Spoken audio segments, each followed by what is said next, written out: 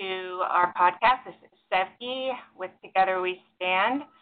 And I'm here with my dad, Dr. John Peter Joseph Fernandez the First.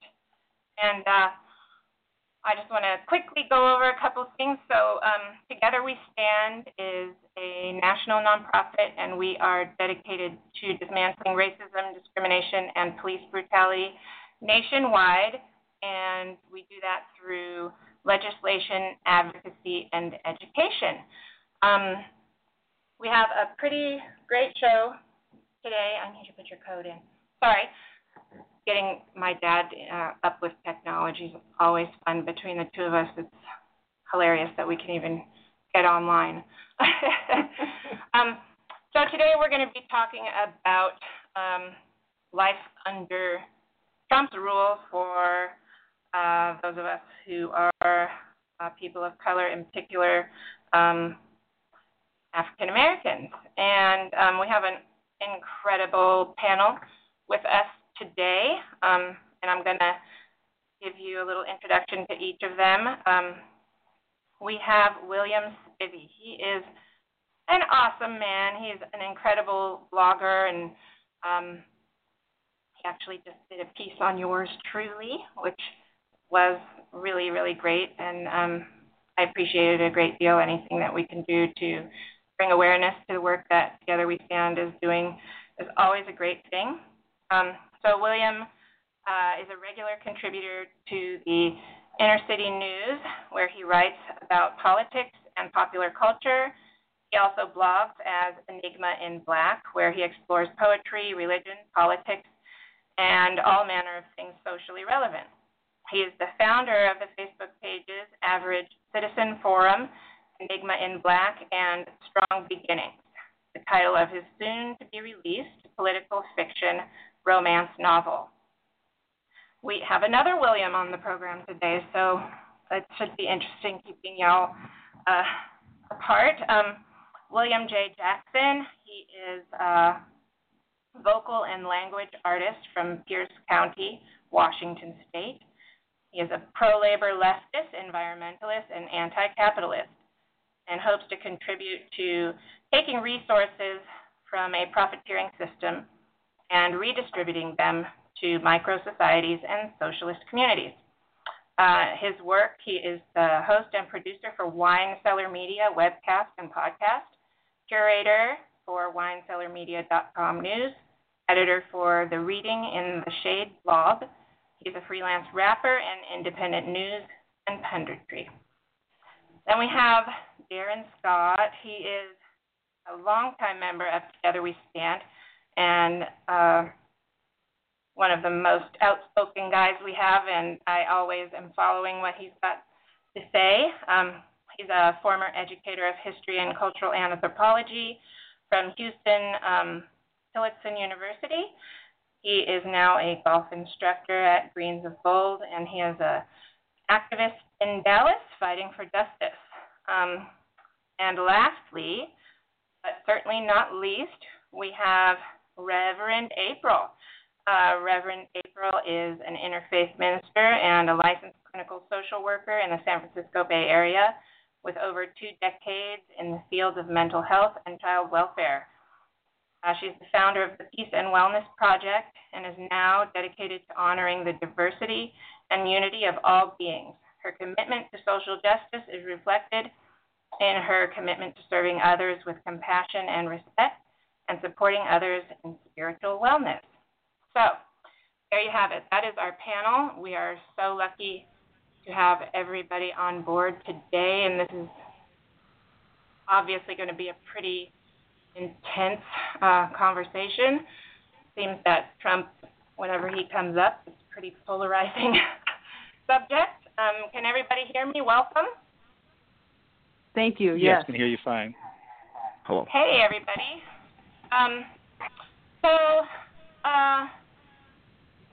Why don't we just jump right into it? Trump's been stirring stuff up from the beginning, but he's not even in office yet, and we see, just in my opinion, some pretty frightening times ahead of us, and I think that I don't think that necessarily all of America loves him, but I think that he has the popularity and the support that he has because we've had a black president for 8 years, and there's a whole lot of people that have been pretty pissed off about that. That's my personal opinion. But I'm wondering, each of you want to sort of jump in and say, has there been anything in your personal, professional lives that has sort of become a conflict because of the politics and because of Trump? I know that most of the people that I've talked to have lost friends and even stopped speaking with family members, etc., because they supported Trump in some way. And I'm wondering if any of you have had any experience like that, and jump on in if you can. This is William J. Jackson here, and I think that it's something that could come down the line, right? I got a wicked echo. Is that showing up? Is that coming up on anyone else's feed? I I'm not have hearing one it. as well. Okay. All right. So yeah, it could come down the line because with the way Trump got all these voters galvanized and just got so many pieces in position to where they can do so much damage. If they do get done what they want to do with Social Security, then I can look at this job that I've been building for myself and watch that just go down the drain, because then I will have to I'll have to start working, probably like 65 or 70 hours a week at one job because my fiance gets Social Security for disability, and so I'm ready for this to affect me, and I'll just have to give up on building a career from the ground up with Mind Solar Media. Yeah, but isn't he saying he's going to come save all us poor black folks? I mean, we're just poor, just destitute, angry, violence-ridden folks, and he's coming to save the day. We should be grateful, right? What do you think, Dad? Well, this is what I will say. When Ronald Reagan got elected back in 1980, I was an executive at Bella, Pennsylvania. I was walking down the hall, and four of my peers were coming, white male peers were coming in the opposite direction. They bumped into me and said, "Now we white guys are in charge." Well, I don't think Ronald Reagan was as bad as Donald Trump when it comes to the issues of race and immigration.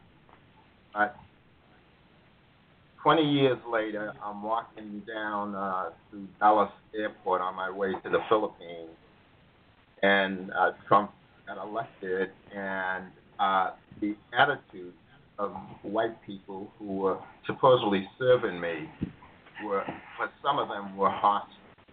Not all of them, but it was like what happened 20 years ago. And that really, really concerns me because I've written books that talk about if your leaders espouse violence and negativism, people pick that up. And I think it's been picked up tremendously. And so I'm very concerned about, what's going to happen in the next 4 years. Yeah. April, do you want to chime in here? Yes, I would. Like everyone, I'm extremely concerned. And while I try not to live in fear, this is frightening. There's no question about it. This is very frightening. One thing, though, that I have observed is that prior to this, people were saying racism doesn't exist. Even though we had black men being shot with their arms up and black women dying mysteriously in their jail cells, people still wanted to make excuses for that and say, but the racism doesn't exist. We don't. there's no denying it now. Even from Trump supporters who say, your lives never mattered, and they never will. And so, if anything, I think the infection has surfaced so that we can all see it, and so that people who were in denial about it before can no longer deny it. And if they are, they're living under a rock, plain and simple. Yeah, and then there's those where it's really working for them, so, they don't really have to look at it. And I would venture to say that, good 49.9% of my family on one half, certainly I don't think that's it. And when I'm listening to you talk about that, what's coming to my mind is, what is it going to do to our youth? What we already have, in my opinion, and I've worked with youth for the past 30 years, inner city youth who are struggling, and most of them have been youth of color. There's a real sense of hopelessness that I see, and I don't see our children dreaming, right? I mean, when I was a kid, you would, what do you want to be when you grow up? And it was anything in the world. And I don't see that in our youth anymore. And I look at what Trump is bringing to the table in this country, and I don't know how we're going to combat that in a way that can uplift our youth and sort of counteract the negativity that they're witnessing and experiencing on a daily basis. Aaron, do you want to jump in here? Absolutely, I do. Absolutely. Good evening, everybody. Good evening. I personally, I'm a 70s baby, raised in the 80s, and now that I see that Trump has taken over or is going to be the president, remember the day after the election and or the few days after the election, and all of the violence and all of the hate and all of that. And you said something earlier about coming off the heels of the presidency of Obama. This now has just allowed white people, in essence, to say everything that they've been wanting to say and do, which, as you can tell myself on Facebook, I mean, some of the things that I post, it's basically to get a response from people. But people are becoming more and more bold, just brash and bold with what they do and what they say, and so it's a symptom of what Donald Trump has laid out for them, and so I don't see it getting any better. It'll get worse before it gets better. Let me say that. And as you had mentioned, the youth of today, I work with a lot of youth here in Dallas, and it's sad to say, but you nailed it in saying they don't dream. The young lady that spoke earlier said that there's a level of fear. Well, I'm fearful, but I'm not fearful of him per se. I'm fearful of his ignorance that he perpetuates, and then people pick that up and they want to do the same things that he does and say the same things that he says, and it'll get worse before it gets better. So I think what we should do, or what we need to do as activists and people that want to see change, is you've got to battle that ignorance with intelligence, basically. I had a long post on my Facebook page yesterday that was ridiculously long because this one lady that I've known, we've been friends for 23 years, and she came in and we tried to go crazy on me, but I don't play so many games on Facebook. But I gave her the business, and then it wasn't that I tried to embarrass her. She embarrassed herself, and then the people that responded to her were seeing her as a racist just based on what she was saying. So, they'll falter, those people that believe all the rhetoric and all the just BS that Donald Trump spews, and they'll expose themselves. And once they expose themselves, me, for instance, I can't show them any mercy. I can't, the tears, the woe is me, I can't show them any mercy. I just can't. No. And so that's what we have to attack that back with intelligence, basically, is what I'm doing. I absolutely agree. I want to, William, Vivian, I'm going to get to you. Give me 1 second. I want to take a call, if that's okay with you guys. And I'm going to bring on Kim Young. She is an incredible force to be reckoned with in the social justice scene up in Superior, Wisconsin. And Kim is a community and human rights activist and the executive coordinator of the Superior African Heritage Community Organization. And Politics Off My Body. Kim, can you hear us? Yes, I can. Welcome, sister. How are you? I'm doing fine. Got a little bit of a cold, but we got to persevere. There you go. Well, you want to jump in here and let us know what your thoughts are on all this?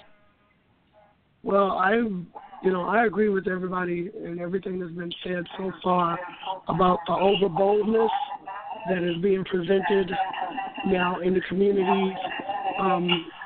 There's a lack of courtesy that is just erupting in society at this moment, and I felt it since the day after Trump's election. You can go out, even going to the grocery store, when I'm doing advocacy in the community, unless it's an awoke person of Caucasian persuasion that is understanding why we are afraid now that Trump has been elected, why we are worried that 54% of white America voted to side with white supremacy. There is a lack of courtesy, and you feel that. You feel a lack of respect now in the streets. And yes, I'm afraid. I'm afraid to go. I'm afraid as an advocate that I'm sitting very exposed to this now more than ever.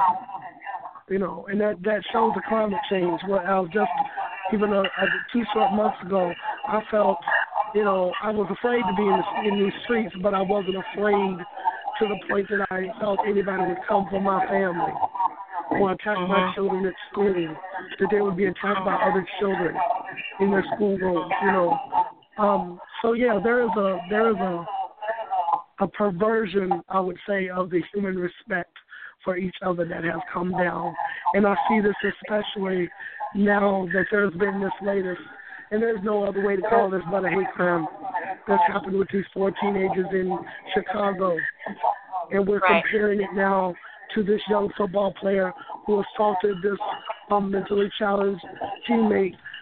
It said that was a hate crime. And we're seeing very clearly the disparity and disallowance of equal justice and equal equity with what's going on with that. Social media is responding to it. The culture and the climate here at Superior is responding to it. I just had a very serious conversation with some people the other day about the implications of calling one a hate crime and one not a hate crime when they were both very selective with the persons with whom these crimes were perpetrated against. These people were very selective. They were not for mentally challenged people of specific races for specific reasons and to do specific harm to them. Those are hate crimes. And racism is involved in them, but they are hate crimes against humanity. And I think that's the justification that everybody is missing, that these are hate crimes against humanity, not just a white boy, not just a black boy. These are hate crimes against us as human beings.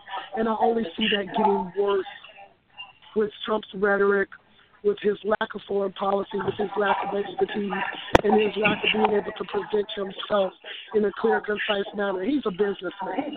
All he's in it for is the bottom line, that net worth of white supremacy. He's there for that. He's a commercialized person. He has no idea what he's doing, and I can only see this getting worse as he begins to renege on promises to his constituents and to continue to try to help the black community. He's going to help us into early graves is what I think. Yes, he is. Sadly. One of the things that think is important from a historical perspective. Back in the 90s, Germany was having lots of problems with being attacked, etc., because they felt there were too many Turks there and what have you. And the government leadership took a very weak position. The only time that changed was when a Turkish grandmother with 5 of her young grandchildren's house got burnt down by the right-wing people. And then Germany began to take stands, and they began to pass hate laws. I believe in freedom of speech and all of that, but when it comes to hating, espousing hatred and all of that, I take a stand against that. People do not have a right to go around and preach violence and hatred towards people based on any demographic, and ultimately I think we're going to have to get there because the white population in this country is very concerned about how it's becoming brown. They think it just happened. But, my grandparents came here in 1913, and we were racially mixed. And so, there's been a lot of browning of America going way back, and it just didn't happen today. But I think if leaders do not take a strong stand for the rights of humans, we're going to have, there's going to be much more violence, etc. Much more. I'm going to ask everybody on the line that if you are not speaking, can you mute your phone if at all possible? I think that might help with our reception issues just because we have a big panel today. And I wanted to pull you in, William Spivey. You've been patiently listening. What would you like to contribute? Well, I'd like to say that I think that what we're seeing is not all just associated with Trump. It existed long before him, but I think Trump helped expose it. I think we're seeing a lot of white lash or backlash from the Obama election, where a number of our white Americans could not stand the fact of having a black president. And their reaction to that was to give themselves permission to obstruct everything he tried to do. When you hear the talk about the lack of political correctness, that can be translated as giving themselves permission to openly be racist and just call it not being politically correct. And, you've got Fox News and Breitbart and right-wing media and trying to delegitimize the black president. And I think this last election was as much a rejection of the black president as it was a rejection of Hillary Clinton, even though she won the popular vote. And when you add to that voter suppression, and, that I think it's the attempt, which in this case was a successful attempt, of white people to retain power in what is becoming increasingly a demographic not working in their favor. Absolutely could not agree with you more. And, Kim was discussing this case in Chicago that I'm pretty sure everybody's heard about at this point, with the 4 black teenagers literally torturing this mentally challenged white teenager. And, there's been a lot of debate going back and forth. And she brought up the other case where the white athlete, totally and completely violated mentally ill black teammate. And, there's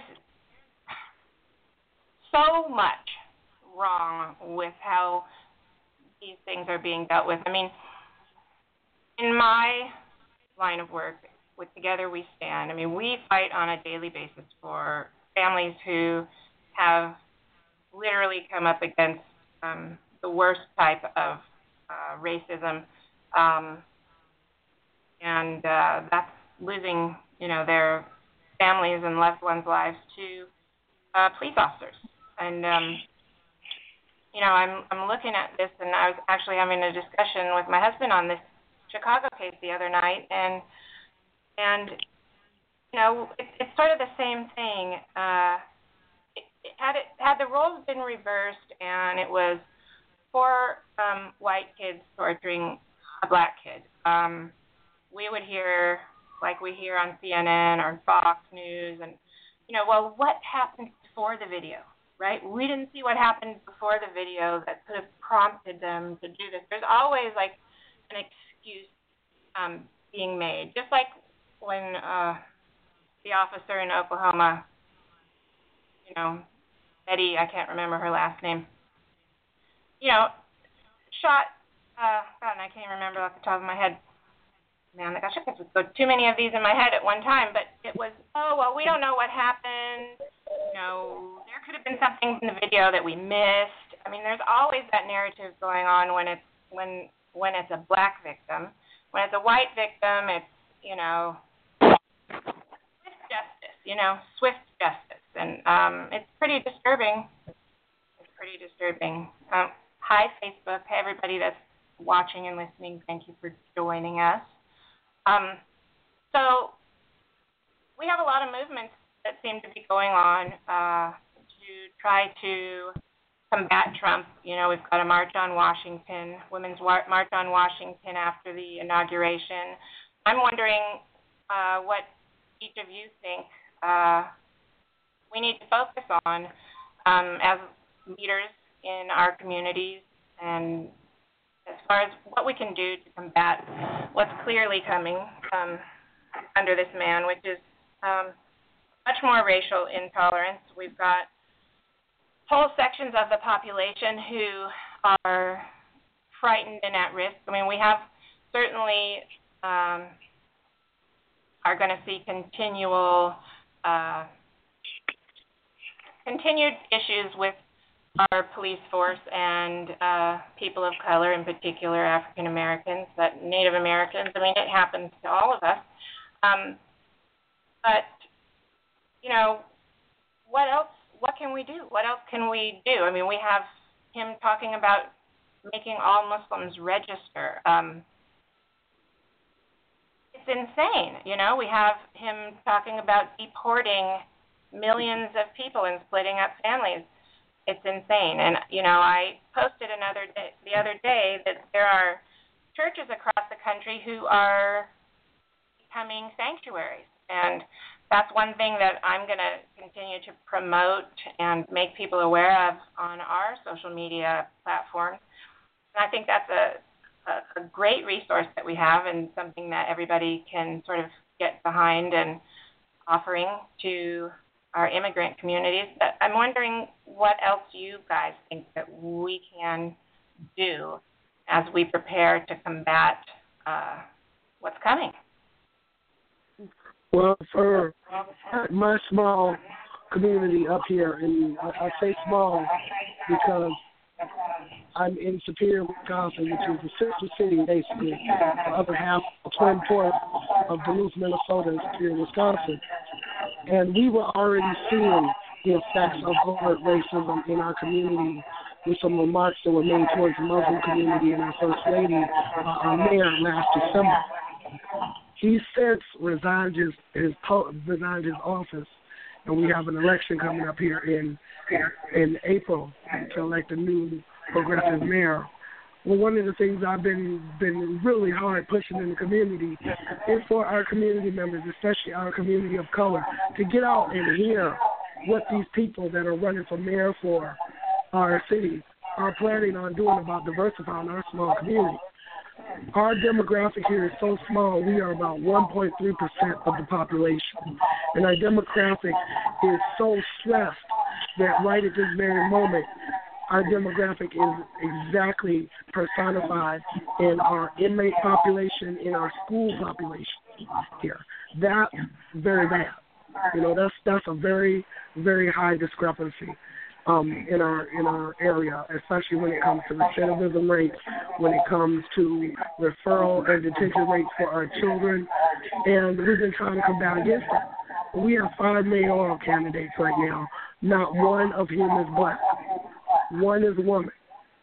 And out of all of those, the Superior African Heritage Community asked them a volley of questions on social media, and that none of them have really answered in their platforms. And the main items we asked about were diversity and retention of our graduates from the University of Wisconsin system in our area of color, about equal housing, about second chance policies towards ex-felons, towards people who have housing issues in our community, including domestic violence victims of color, ex-addicts of color, ex-felons of color who are trying to get back into being productive citizens and are disallowed those chances in our community. Not one of them to date has satisfactorily answered any of those. They have good working platforms, but nothing definitive. Not one of them has come forward with any plan to integrate their offices, to reach out to the communities of color, including the Native American community, the Black community, the Asian community, and the Hispanic community, which are, up and coming here.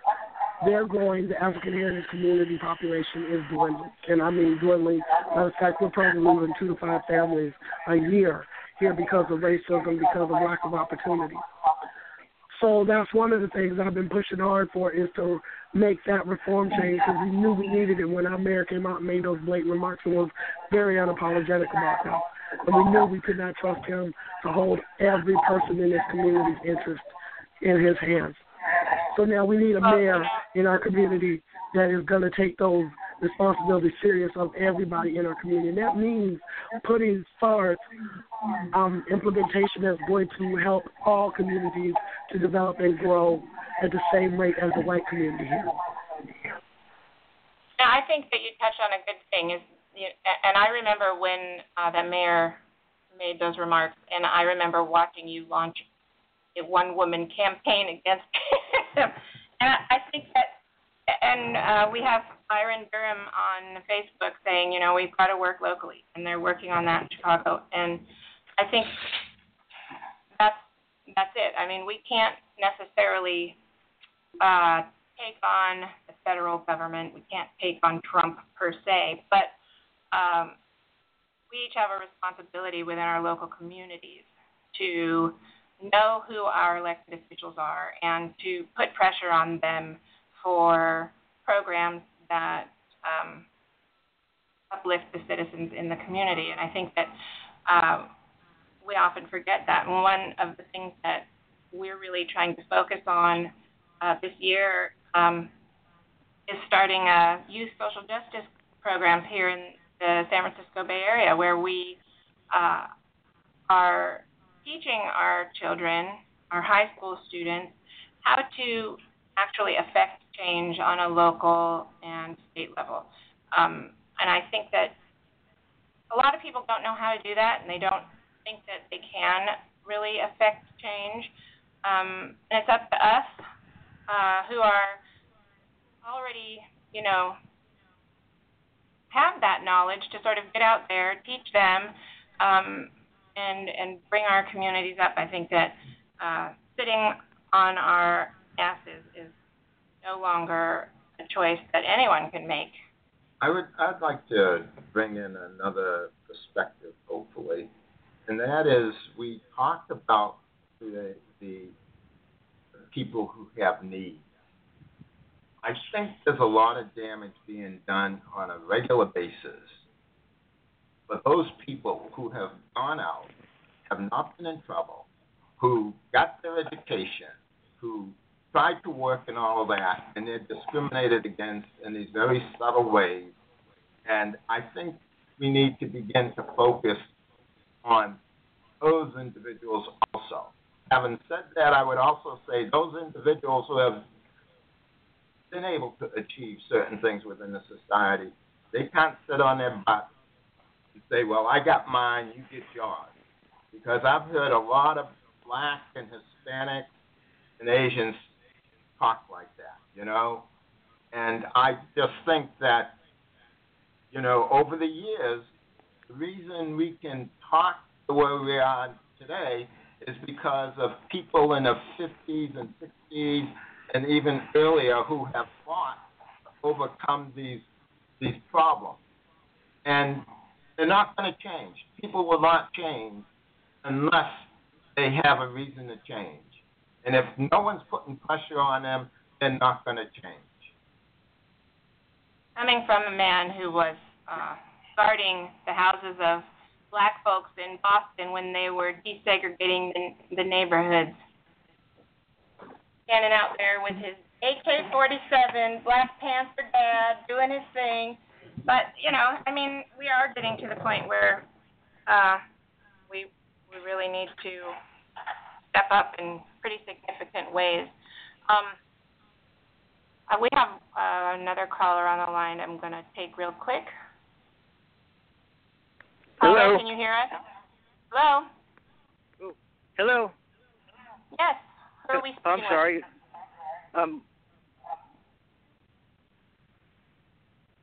I'm from Ontario. Okay. Hello? Oh, okay. Yes. Thank you. I wasn't too sure. I got one of those great Obama phones, and it works great. Yeah. Well, what we all could do is just let's just give this guy, let's give Trump a chance.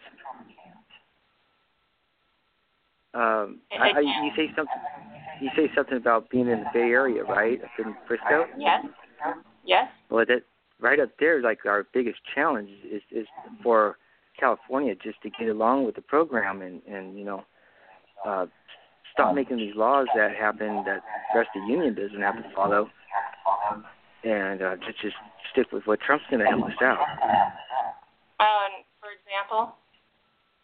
Well, for example, I mean, he's going to help us with thing with the jobs and everything, but take some of those laws that Obama had started and just demolish everything. Let's start off with a clean slate. Name 3 of those laws Obama started. What programs he started? Oh, well, you start with, okay, let's start with the health care. Let's get rid of that. Well, that's just, okay, since he started this program, it doesn't work, so we're going to have to find a way to make it work. Unfortunately, I'm involved in it. And it doesn't work. What specifically is not working? Well, what doesn't work is that to pick your doctor, you get a choice of a doctor, so you don't even know who they are. And after you have them, excuse me?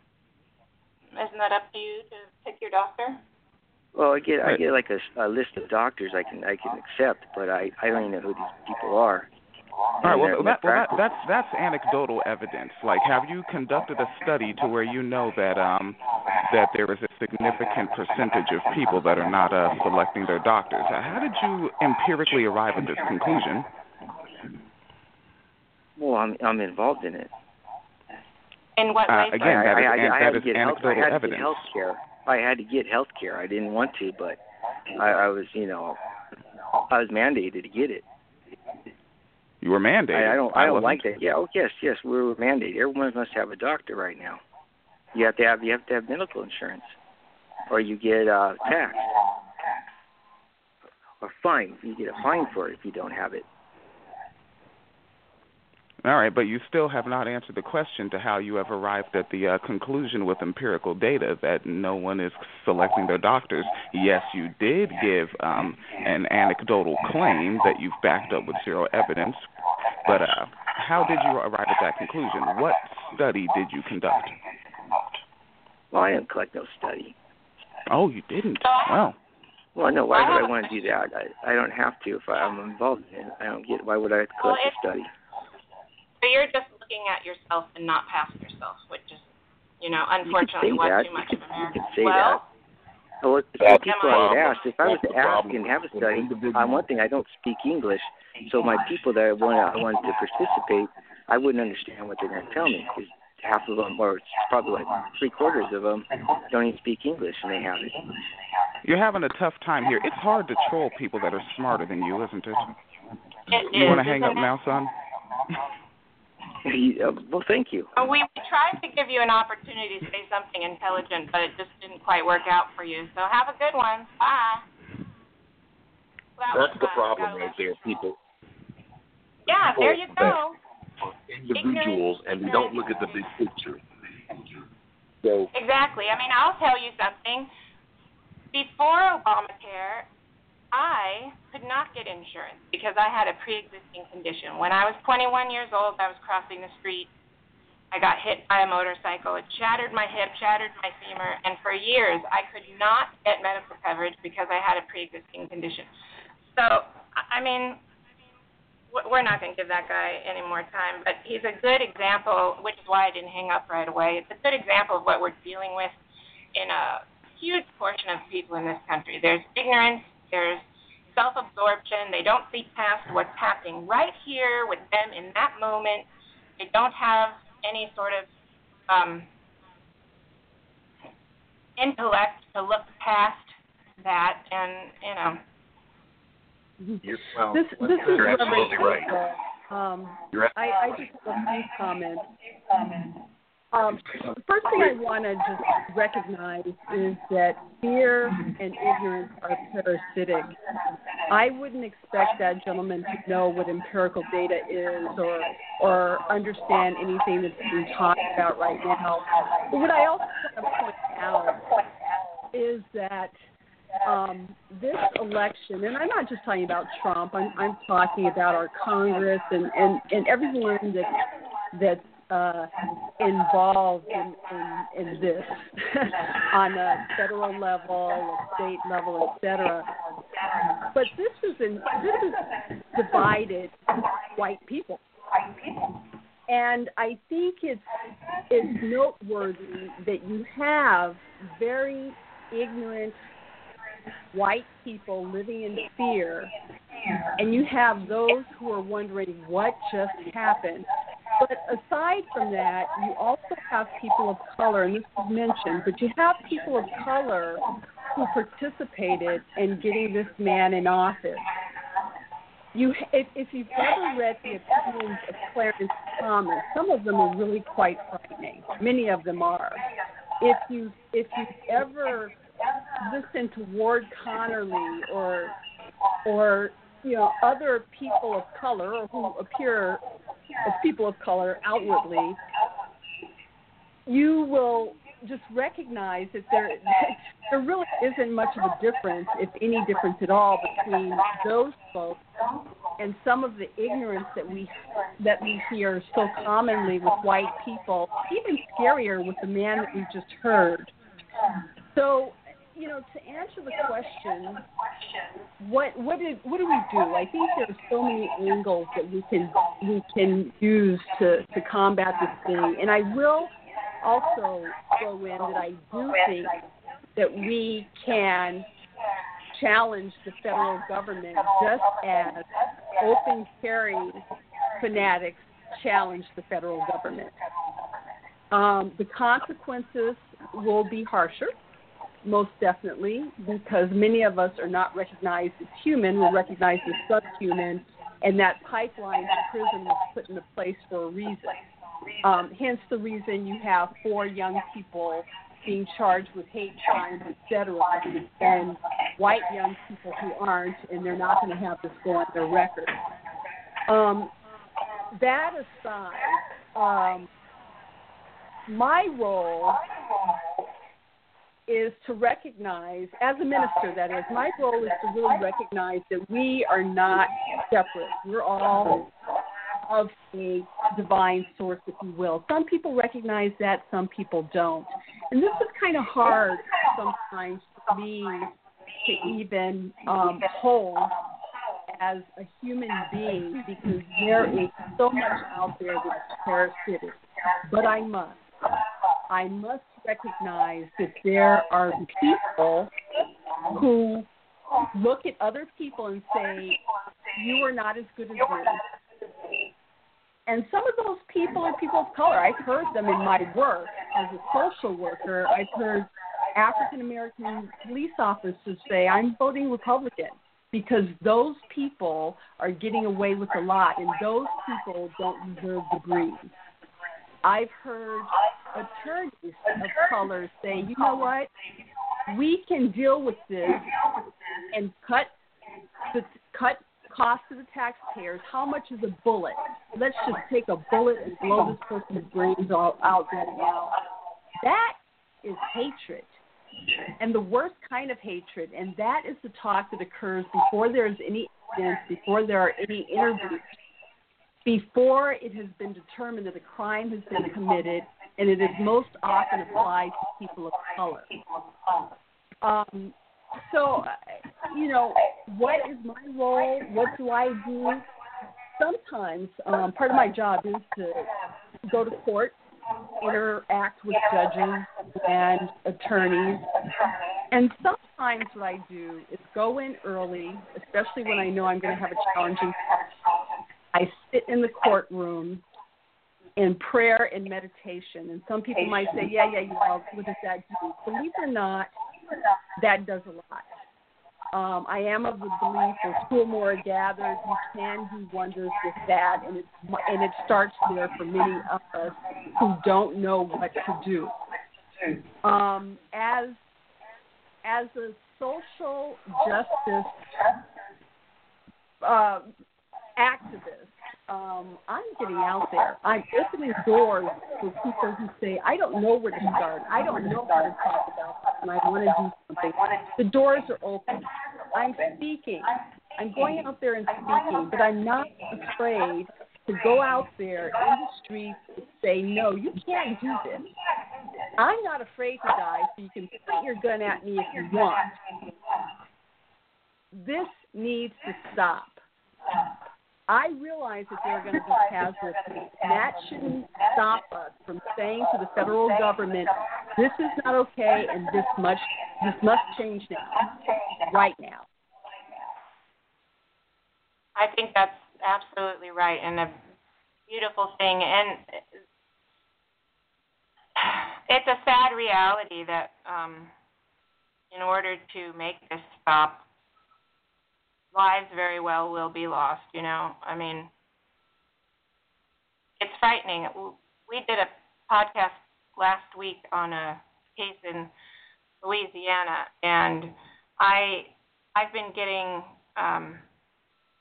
pretty threatening phone calls for about a month now straight, and it's happened before, but, I mean, it kind of comes with the territory, and, as a mom of 3, I don't want to ever have to leave my children behind. But there comes a point that you can't hide in fear, and you have to stand up and do what's right. And I really love that you're out there giving people an opportunity to figure out how to start. I think that's a huge thing, that there are a ton of people out there that really do want to do something and don't have a clue how to do it. And, a couple of years ago, I had no clue. I just have been feeling my way through it, and been fortunate enough to get to know a lot of great people who've helped me along the way. I think that's sort of what we all have to do for one another. Hey, Darren, William, Vivi, do you want to jump in here a little bit more? This is Darren again. I just wanted to say real quick, it all starts at the state level. You have to get out there and make change in that way, first and foremost. Secondly, an individual accomplishment such as a police officer doing something bad and I force the issue to get him fired, that's minimal. Because the system is what is so corrupt and so bad. We have to make an example. And I've said it before, I'm not above shaming someone into defeat. I'm not above that. Because if I'm still, I look at it like this. I'm still fighting for the same rights and the same justice as my great-great-grandparents were fighting for over 100 years ago. So if you can't see me and what I say as truth and what I'm living, and I live a decent life, but I'm just saying there are other people out there that have the same skin color as myself that are not, I've told the story before. I left my subdivision and get pulled over by the cops 25 times in 2 years. If I were a 22-year-old black man sitting in a Crown Vic sitting on 22-inch rims, I would have been in jail by now. But I'm a 47-year-old man, educated a little bit, and I know how to carry myself in hopes that I don't get shot by the police. So the problem, as we're accomplishing things on a minimal scale, You know, the big picture is we have to force this system back down their throats. I mean, this is a system that they've created. And we it's are working just exactly how they expect it was created to work. It's working perfectly. For them. Yes, it's working perfectly for them. But see, that's the thing is, I'm beyond making people comfortable.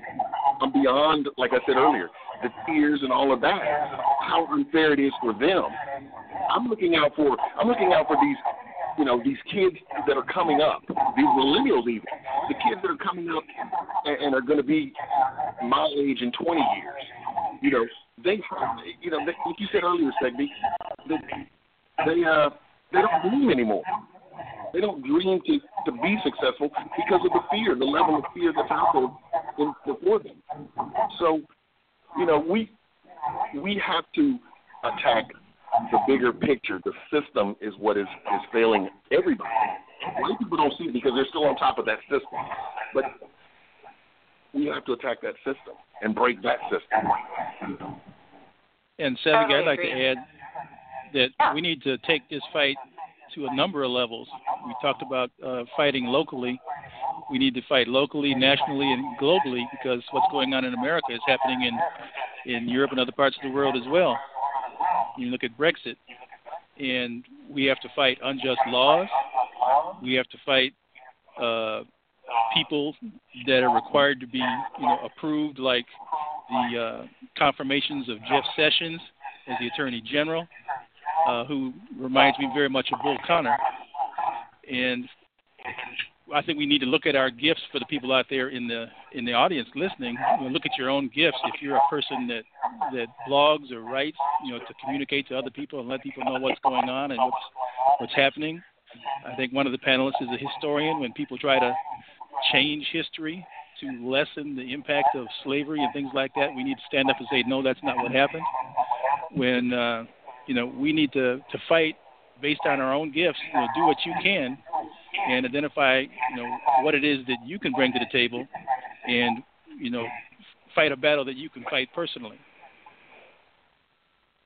Yeah, I think that's an important point because, again, I will say everyone can see and get outraged about a young black person being shot, beat up, arrested.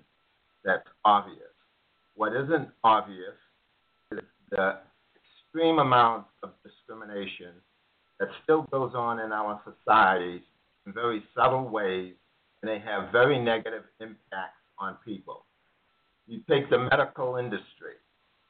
There have been studies done over and over and over again where it says that so-called open-minded doctors, when it comes to a black patient, have subtle issues of racism that impacts their decisions sometimes about how they treat that patient.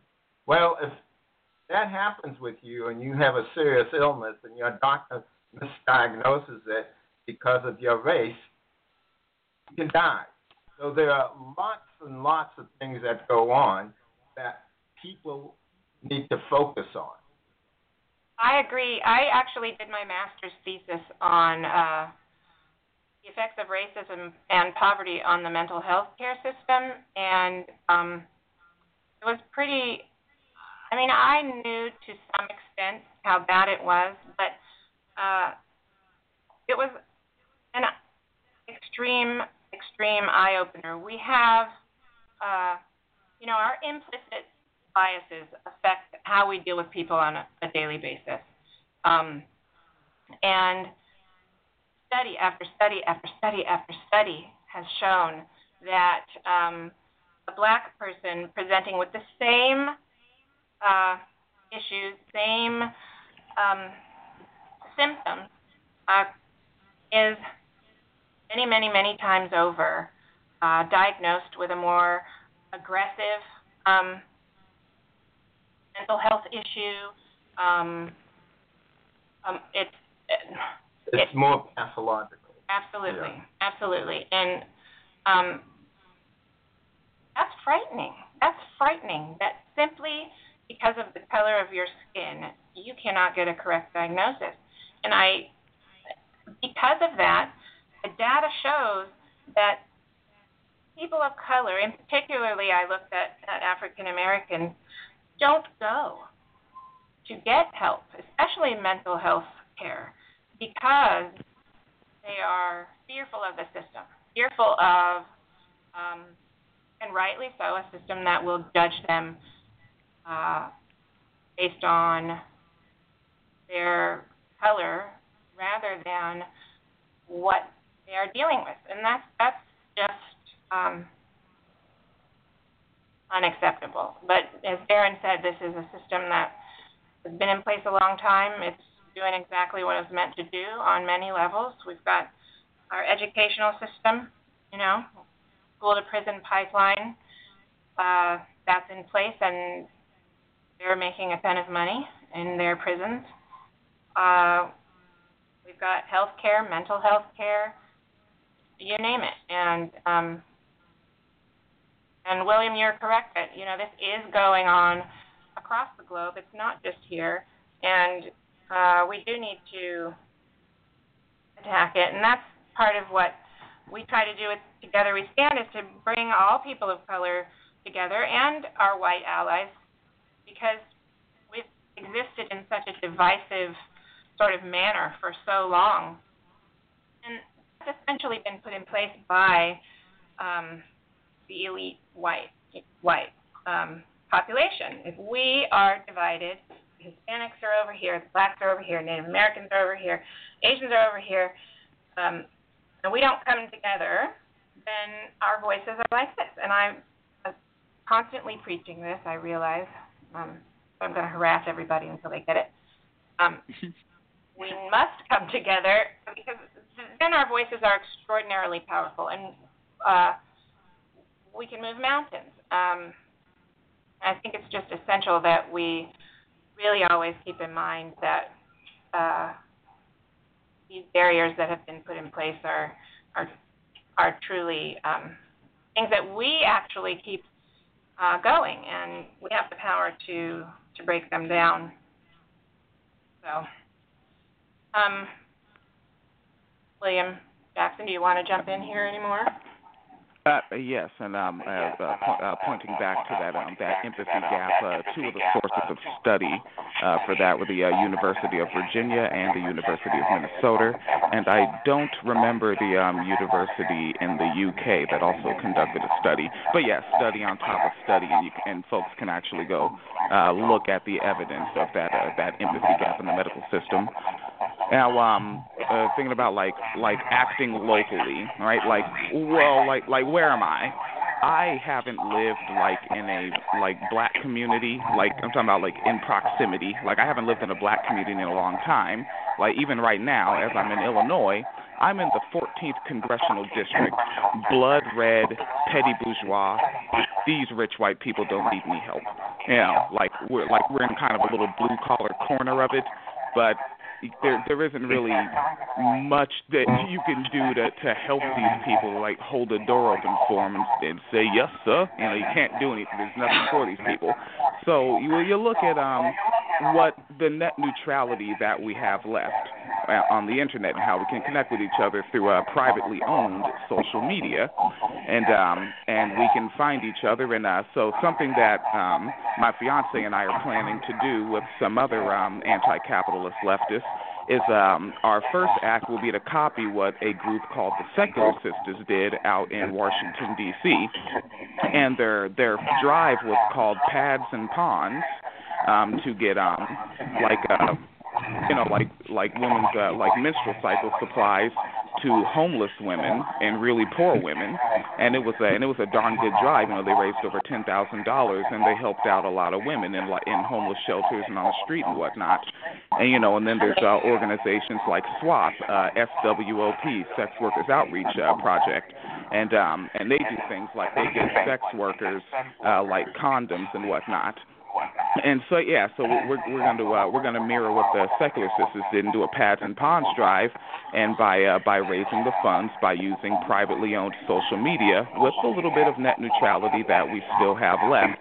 And so I don't have to worry about the fact that I'm not living in the community to work in the community, like I can use that internet connection to work within the community because, Chicago is just a drive away from where we are in Warrenville. And so we can go out there and do that drive and take those funds and help some folks out. So there are things we can do like that. So like there is, we'll call it activism now, but I'd rather see that just the system of how we function is just helping each other. Like that shouldn't be weird, right? Like that should just be normal. that shouldn't need a name. What a thought, right? Yeah. We've lost our humanity in so many ways, and we've been so individualistic for so long that it does sound odd and like a strange thing that, oh gosh, we could just look out for one another, help one another. That's an excellent thing that you're doing and a great example for folks to hear about. I think the more options we give people, the more avenues that they have that they can get involved, the better. And I always preach that there's always something you can do, even if you're stuck in your house, to help. Sign a petition, call on behalf of a cause. There's just very easy things that you can do if you're not capable of getting out there in a more aggressive way. Yes, and there's outlets like Democracy Now! And whatnot, and you can go to them, or like or broadcasters like Thom Hartmann, who and he's kind of a sellout, I get it, but Thom Hartmann or Jay Tomlinson, Tell us how you really can go feel. And you can go to some of these folks, and you can get lists of like who's your congressperson, because, and I don't shame people for not knowing that, like people have to go sell their labor, for unfair compensation just to try to pay their bills on time, and people are exhausted. Not everyone knows who their Congress critters are and who their Senate scum is, or who their city council is, or who's on their school board. Like it's exhausting. Like, how are you going to memorize all these people? But you can go get these lists through some of these independent media outlets so that you know who to call. Like there's a women's organization in Florida where they do large email blasts, and they're like, all right, the state Senate's about to vote on this. Call them and tell them that you will vote against them in the next primary if they dare vote yes on that. And then they do that, and they get some bad bills shut down preemptively. So yeah, that is something that you can do, because we are, like, let's speak to ableism here, and not everybody can figuratively put the proverbial boots on the ground, so that is something that one can do from the chair.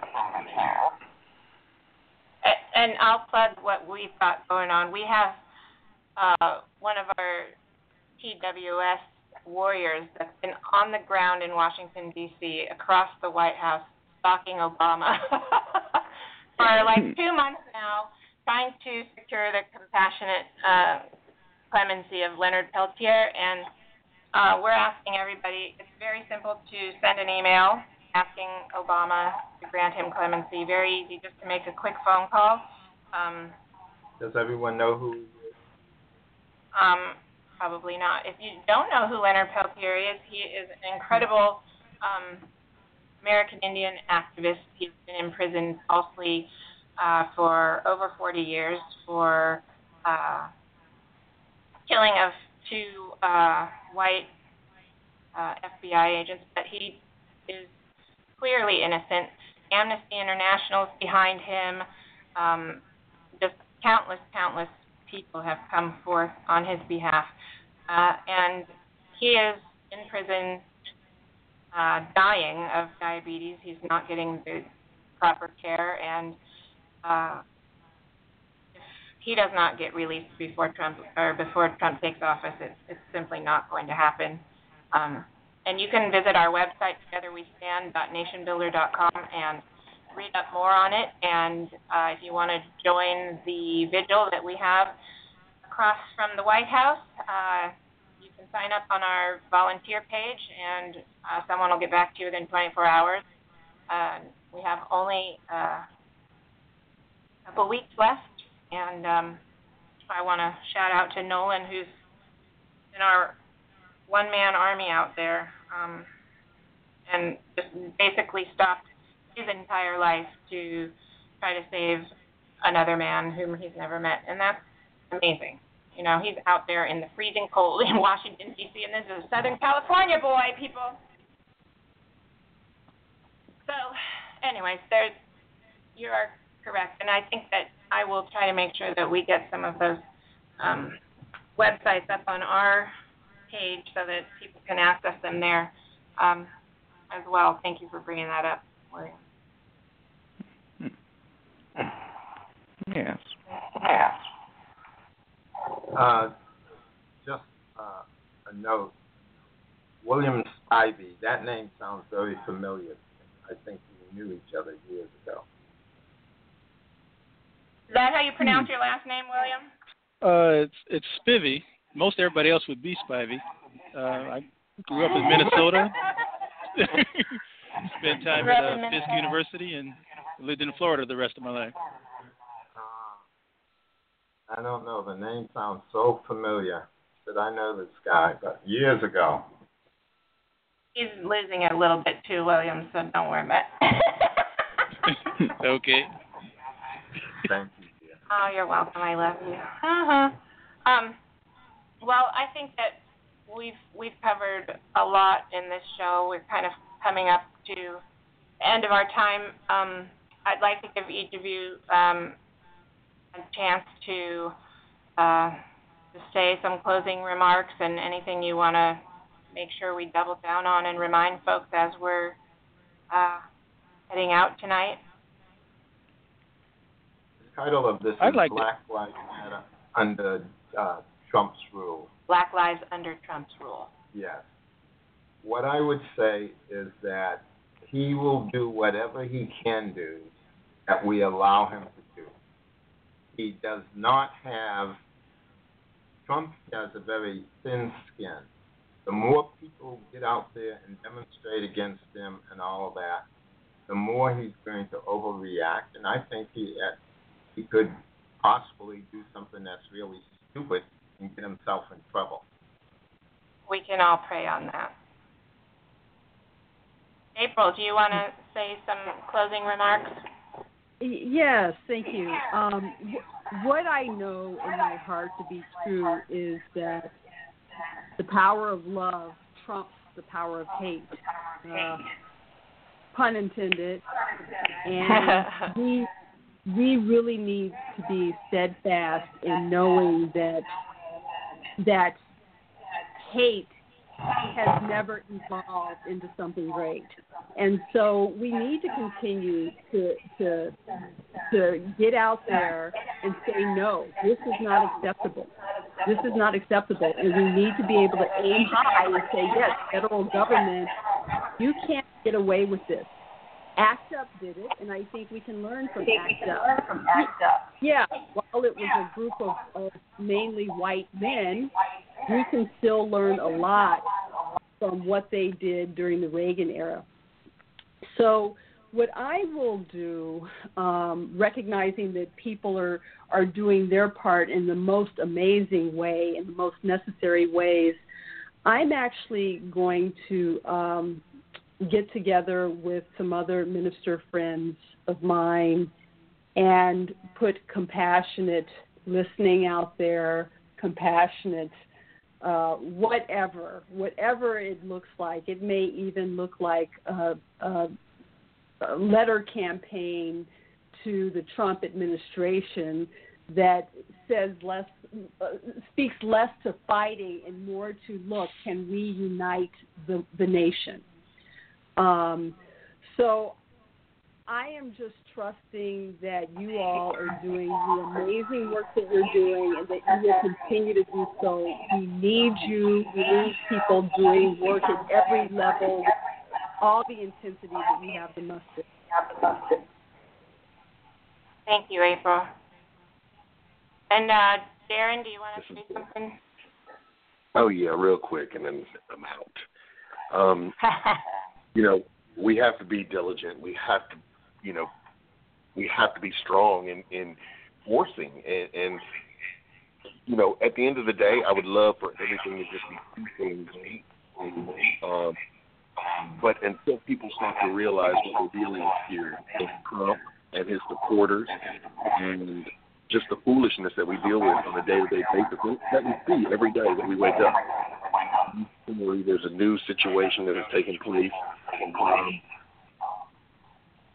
As much as I wanted to go over peacefully and we find a way to resolve all of this, we will get no resolution until they hear what we're saying, period. And take that seriously. The work that I do, the kids that I talk to, I work with a few police officers here in Dallas that go into these communities like RoboCop. They, you know, and when I say that to you, you can't go into these communities like RoboCop when you go into the white communities like Barney Fife and get a cat out the tree. You know, it's just different. And they're like, well, no, we don't handle business. Well, you're going to have to start handling it differently because those are the situations that are making things worse. And then that gets thrown out of proportion on the internet. And, you know, white people will automatically gravitate, not all, will gravitate towards that type of story like they did the 14s in Chicago, but they forgot about the football player who raped and kicked a finger into another man's rectum. You know, that's swept under the rug. That's what I'm saying. It's okay to be nice when it's a time to be nice, but they're not hearing what we're saying. And, you know, you just have to stand tall and stay diligent and, you know, don't take no for an answer. Press the issue. I mean, I sit up at night because I'm getting so disgusted with what's going on. And then Donald Trump being the president-elect, and I can only imagine how much worse it's going to be, you know? So write letters, you know, attack your local and state level congressmen and write letters to them, bug them, you know, bombard them with just, we want change. And that's it. We all have to come together, and if we're all going to survive this, that's what we have to do. I agree. Okay, William Jackson, you have a closing remark for us, sir? Yes, indeed. All right, the prefix and the suffix to it will be Alex Jones. All right, now there is a clear trajectory of people that played a very long game that actually crossed generations that led to what you're looking at right now with this Donald Trump in this in the head seat with a Supreme Court seat open, 103 lower court seats open, House, Senate, and over 30 states all controlled by this one particular party, right? And that they say it's the rise of the alt-right, but the same people were the rise of the Tea Party, and those same people were the rise of the neocons, and those same people were the rise of the John Birch Society and the Libertarian Christians. So this is something that goes all the way back to the mid to late 50s, and they played a very long game. All right, and if you want to know, like, now people think that this guy is just a funny conspiracy guy that talks about the aliens and the lizard people. Those are like 60-second clips from a 4-hour show that he does every day. Alex Jones is where a lot of this thought comes from. Keep in mind, Donald Trump's first serious sit-down interview during the Republican primary was on Alex Jones' show on InfoWars. Like right now, Alex Jones really is the leader of this particular political movement that you're seeing. All right, so the funny lizard man that screams and yells, he's mainstream. All right, so if you want to be informed and you want to already know what their next move is going to be, go to those people. It's like, yeah, it's funny to laugh at little funny clips, but like that is a chief white supremacist that argues for capitalism really hardcore. Like he's a very dangerous voice. And it's important to know what he's pushing to his audience because that is in the White House, the states, the courts, and the Congress right now. Whew. All right. WineCellarMedia.com. Hey, all right. And William Spivey. Yes. Yes, I was struck by the caller that the troll that called in wanting us to give Trump a chance, and I just wanted to say that he's on hold. That Trump he's been on hold for the last 10 minutes, and I'm not letting him in. Okay, I just want to say that Trump has had a chance to prove he was anything other than what we knew him to be. He had a chance when he appointed a white supremacist as his top advisor, Steve Bannon. He had a chance when he appointed a racist as his attorney general. He had a chance when he appointed himself as the law and order president and wants to bring back stop and frisk. He had a chance when he advocated for voter suppression in Pennsylvania and other places. He has shown us who he is, and I believe him. Absolutely. Yeah. Well, I will just say that it's very important that we continue our work, and I want to encourage everybody who's watching us on Facebook. We've had a really great audience tonight, thanks to this amazing panel, I'm sure. And our troll just finally gave up holding. Anyway, I think that it's just so important that we come together, and I'm so grateful for each of you being a part of what we're doing here at Together We Stand, and I am excited to continue learning from each of you and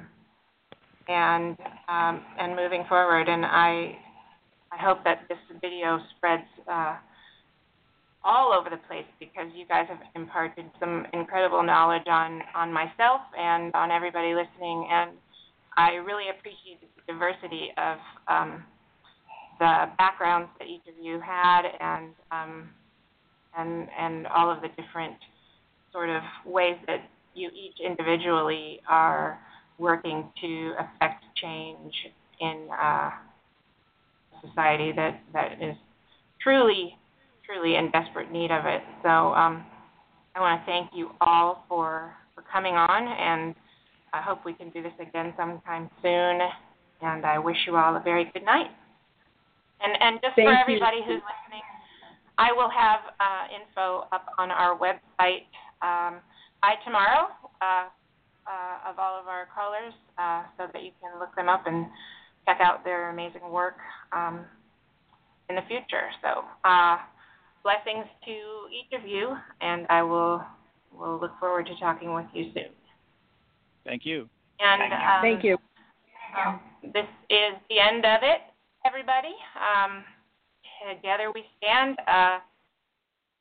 Come and join us on Facebook at TWS Revolution, and Twitter at TWS Revolution. Same on Instagram. Our website is togetherwestand.nationbuilder.com, and you can call us if you need help with advocacy anywhere across the country. We will help you if you've been discriminated against. If you have an issue with police brutality, we will do all we can. We will never charge you a dime. And we hope that you follow us and help us, as we have a few major calls to action coming up over the next couple of weeks. And every single voice counts. We're going to need everybody on board. So please share this podcast. Share this Facebook Live video. My handsome daddy. Thank you for joining me. And we will see you next Sunday at 6 p.m. Pacific. Bye. Fun, huh? Yeah. That's William Spivey. I know him. I got to show. He's the one that did me. You see, he's texting me. Done. Are you done? He's the one that wrote that article on me. It always freezes on some crazy ass frame. The last one, it was like side view, double chin crap. Now is it gonna give me a chance to? It's not giving me a chance. Look, oh my God, Dad, 555 views in an hour. And last week, it took me 4 days to get to 1,000. In 1 hour, 555 views. We're gonna go viral. pretty awesome. And this dog here, what did you want? I'm on the phone, and you're up here trying to listen. Oh, my God, and her click, click, click, click, click. That was fun, though, huh? Yeah, yeah. It's a good time. All of our family was on there. Hi, Uncle Johnny. And Carol was on there when I said you were losing it. She's like, he's not losing.